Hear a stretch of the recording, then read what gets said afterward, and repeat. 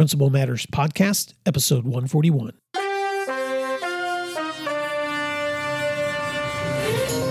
Hi, Principal Matters listeners. This is Will Parker, host of Principal Matters, the School Leaders Podcast, where each week I bring you inspiring, innovative, and imaginative ideas for your own school leadership. This week, I want to talk about how culture drives successful learning communities with my guest, Dr. Kyle Palmer. Dr. Palmer is currently in his second year as Executive Director of Human Resources for the Center School District of South Kansas City, Missouri. And before this transition, he spent the previous 10 years as principal of a nationally recognized school, Lewis and Clark Elementary in Liberty, Missouri. Kyle began his career as a fourth grade teacher in Ankeny, Iowa in 2000. Kyle is a passionate believer in the power of professional learning communities and transforming schools to be more future ready. He did his research and dissertation in the existence of a knowing doing gap in PLC implementation, which led him to a deeper understanding about the power of establishing culture that focuses on the practices of people who work collaboratively. He was named a distinguished principal in 2013, and he won the new principal award for that region in 2000. Under his leadership, Lewis and Clark was designated a national model PLC school.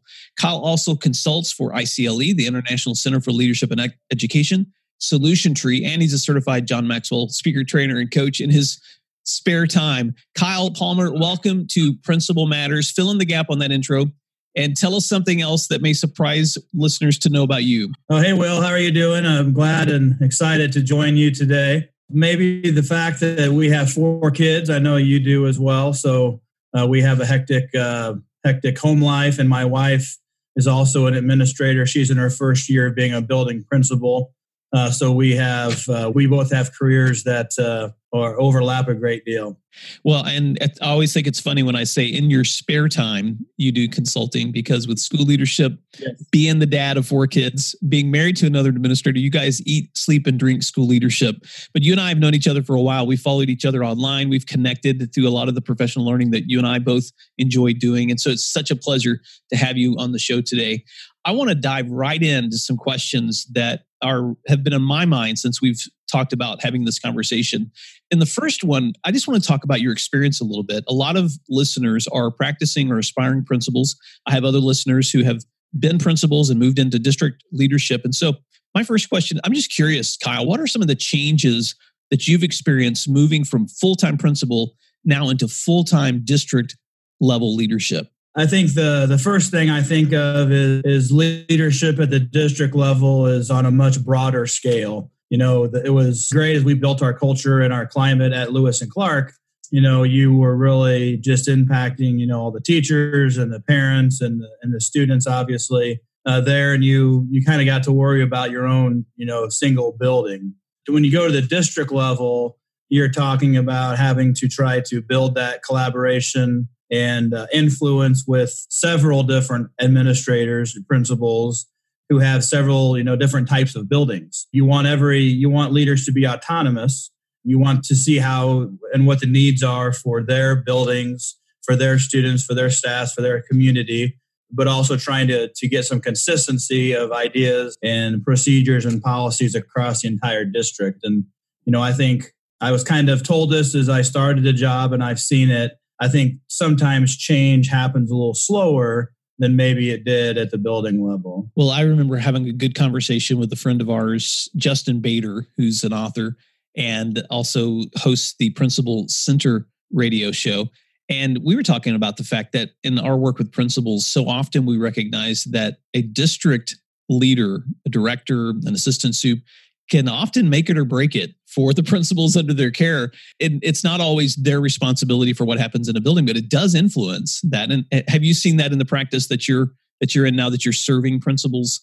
I tried to take the same advice. When I moved from being a teacher to a principal, I had a close friend of mine who was a first grade teacher at the building in Ankeny, Iowa that I worked at. And she was about 5'5", and she we were talking one day and she just looked up at me and she kind of put her finger in my face and she said, "Don't you ever forget what it was like to be a teacher." And so as my 10 years of being a principal, I always tried to remember and to understand and to see the perspective of what it's like to be a teacher.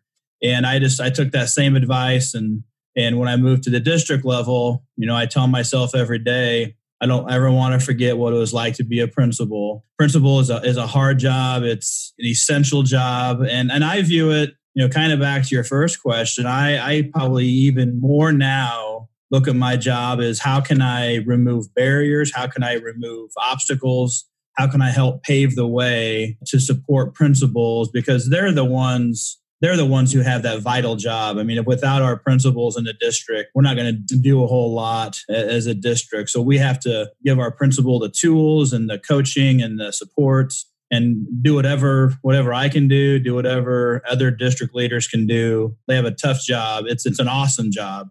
I thoroughly loved every second I was a building principal. I view my job probably now more as supporting them and just seeing whatever I can do to help them out.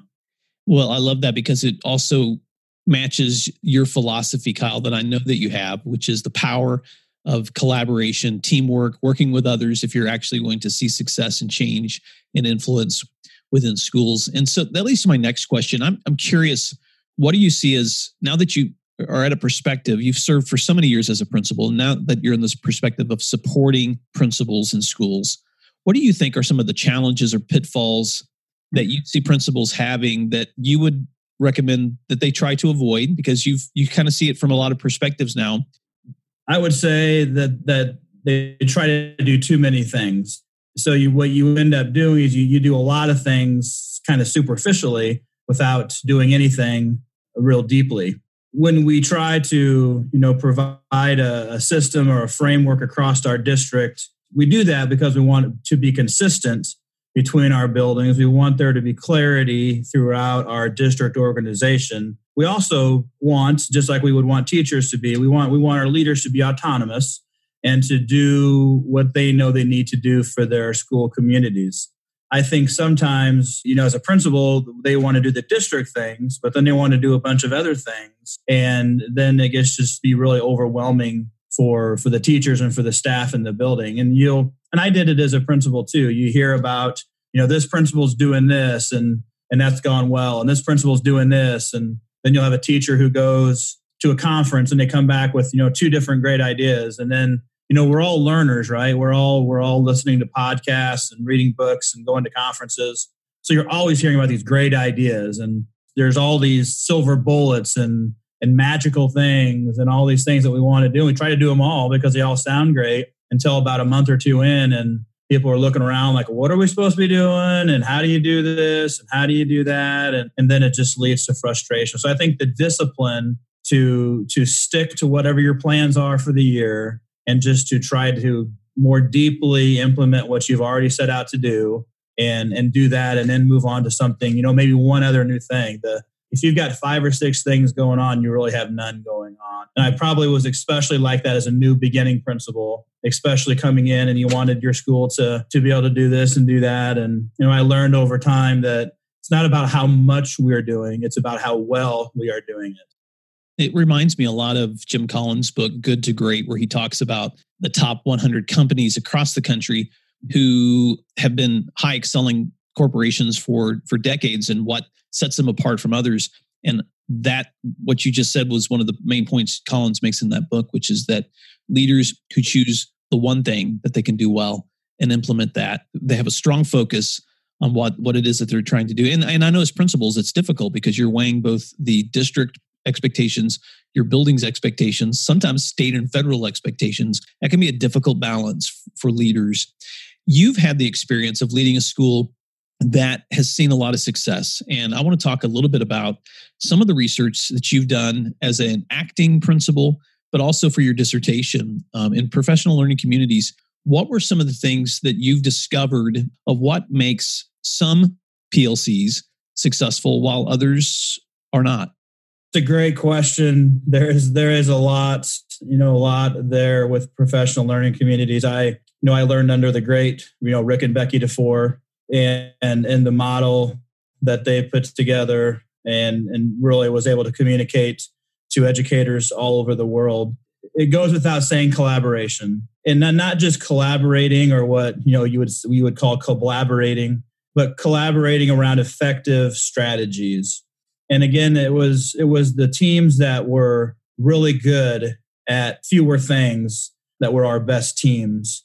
The dynamic that's sometimes hard to develop or hard to sometimes even expect. There was always one thing about our most successful teams, and that was that it hurt when kids did not learn.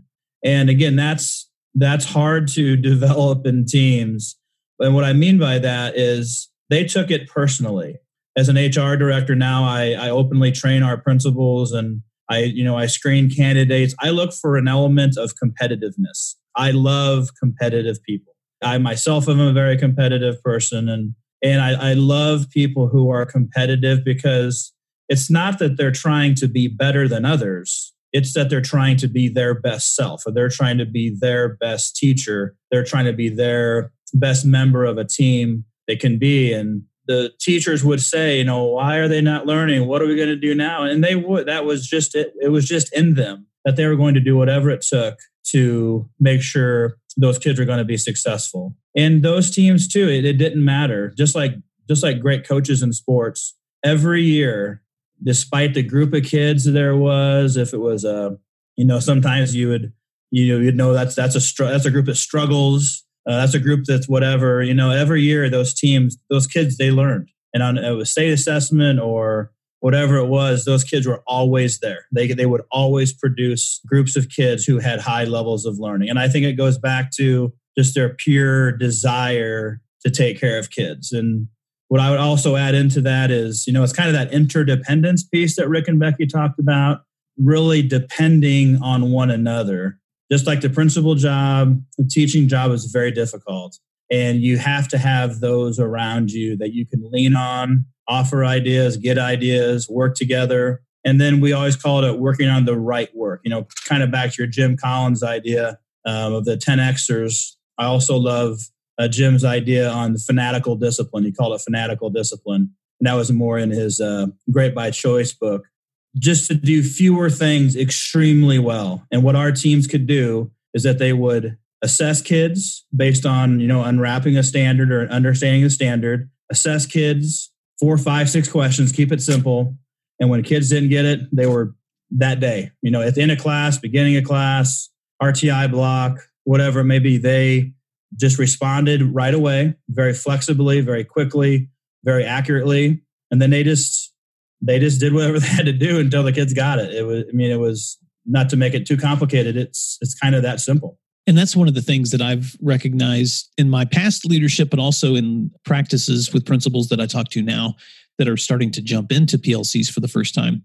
Often they'll see this RTI schedule. They'll see what the teams look like. They might see some of the common formative assessment samples. A lot of times people put the cart before the horse. They see all of these models, but they don't realize that unwrapping those few standards, keeping it very simple. What kind of learning do you want your kids to have? How do you look at a standard, unwrap it, and then assess for it without overwhelming yourself with trying to teach too many standards or assess too much? And so, any other thoughts on that? That unwrapping process is, I'll admit it's not the funnest part of the process. It's not easy. It's not the fun work sometimes, but it is such a crucial element because you'd be amazed. You sit 4 teachers down, even teachers who have taught together for a while, you sit them down a lot of times and ask them to independently describe what this learning target might be. And more often than not, they all have a somewhat of a different response to what it exactly is the kids need to be able to do. So just to have that conversation, to go through that process, to all be on the same page with the learning. And then you're going to put together more of an accurate assessment. You're going to then all score the assessment the same way. You're going to do the interventions to get kids to the same place. That unpacking process is so important. And I think the longer I did the work, the more I realized that sometimes that was the missing piece. It's just Anthony Muhammad has a good piece on if you're going to cook something, you're going to follow a recipe. You just can't pick and choose what parts of the recipe you want to put together to make grandma's famous meatloaf or whatever it is. If you skip a couple of ingredients along the way, it's just not going to be the same. I like that perspective, that kind of visual to draw. Like, you may not know why, you may have lacked that understanding, but there's a reason for everything in that PLC process. Principal Matters listeners, at the end of today's show, I will share Kyle's contact information because I know, Kyle, sometimes you visit with schools, consult with schools, help school leaders who may be walking through that process for the first time or maybe have been doing it a while, but need someone else's perspective. And so thanks for that feedback. One of the things that I also know you've been exploring, because you and I had the opportunity to visit about this, is the power of partnering, not just with your teachers, but also with your parents. And I want to have that conversation for just a little bit, because I think as a former principal, but now as a practicing director, you probably see a lot of perspectives on parent engagement in schools. And so let's go there for a few minutes. What are some of the lessons that you think that school leaders should keep in mind when it comes to partnering with parents? Yeah, I think it's easy to get really defensive, when we don't know a parent maybe as well as we could or we should, or for whatever reason, we tend to quickly get to be defensive or to quickly try to explain our side of things. And when really a lot of times parents just want to be heard. They want to know that their kid is being taken care of for the 8 hours they're at school. And it's amazing to think about the fact that kids spend, a large part of their day, their awake hours at school. So as a parent, and I have this perspective too, as a parent, I want to know that the adults that my kids come in contact with have their best intentions and who are trying to do the best they can do to help out my child.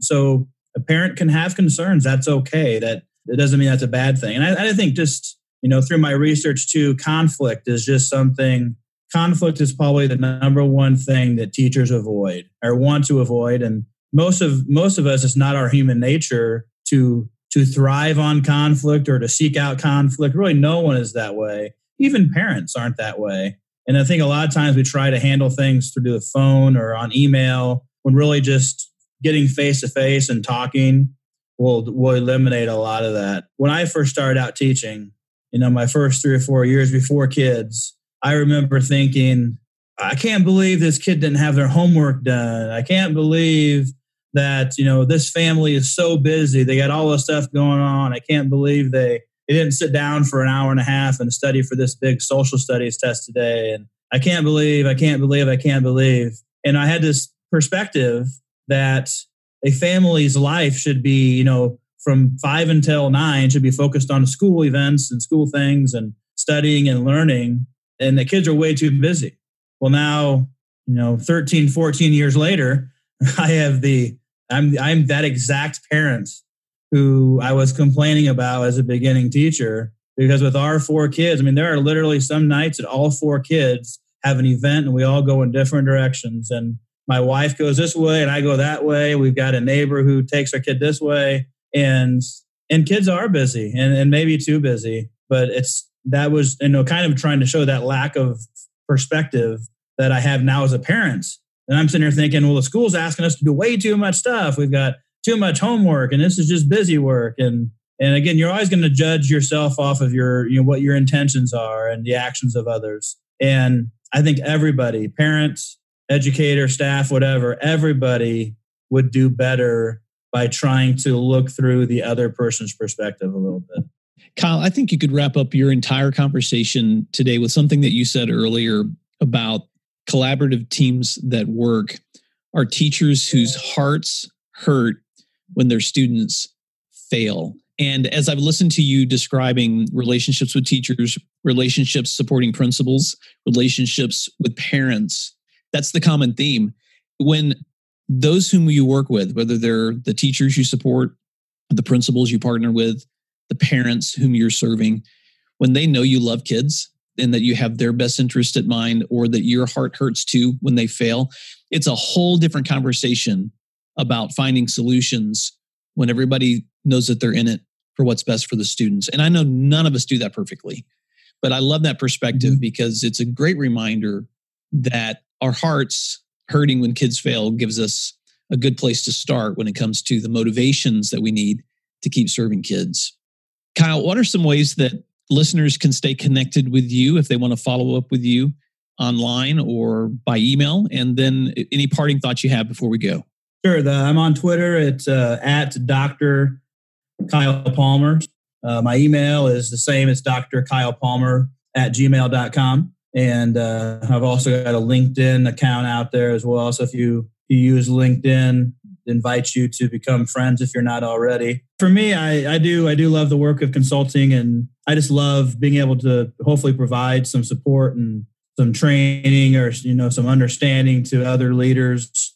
As you said at the very beginning, I'm also a John Maxwell trainer, speaker, coach. John's incredible. He's probably the biggest influencer on me and my own leadership development, and then my desire to help others become better leaders. I think we get stuck in education talking so much about this instructional strategy, this assessment strategy, this test, that test, the state's change, whatever it may be. We talk a lot about the what of education, and I just like to talk about the how of education. Mm-hmm. And how can we all become better leaders? How can we all affect change? How can we all become better influencers, no matter what role? Because every person in the school is a leader. I'm presenting at the Missouri Association of Elementary School Principals in March. Hopefully, if you're listening to this and you're a principal in Missouri, you can get down there in March. Michael Schooley is the executive director of the Missouri Association. There does a great job doing a few things in some different school districts, and I'm doing a John Maxwell leadership training for leaders at the end of April. It's going to be down in Jefferson City, so there'll be some information coming out about that from MAESP as well. So, I love talking about leadership. So I welcome all your questions and thoughts. Kyle Palmer, thank you so much for the time that you gave us today. Thank you for the leadership that you're providing to schools in Missouri. Thank you for giving us feedback today on how culture drives successful learning communities. I will link back in the show notes to all of Kyle's contact information so you can stay connected with him. Thank you, Kyle, for the great work that you're doing. Thank you, Principal Matters listeners, for listening this week and for doing what matters. And I'll talk to you soon. If you'd like other free resources like this one, you can check out all my posts at williamdparker.com.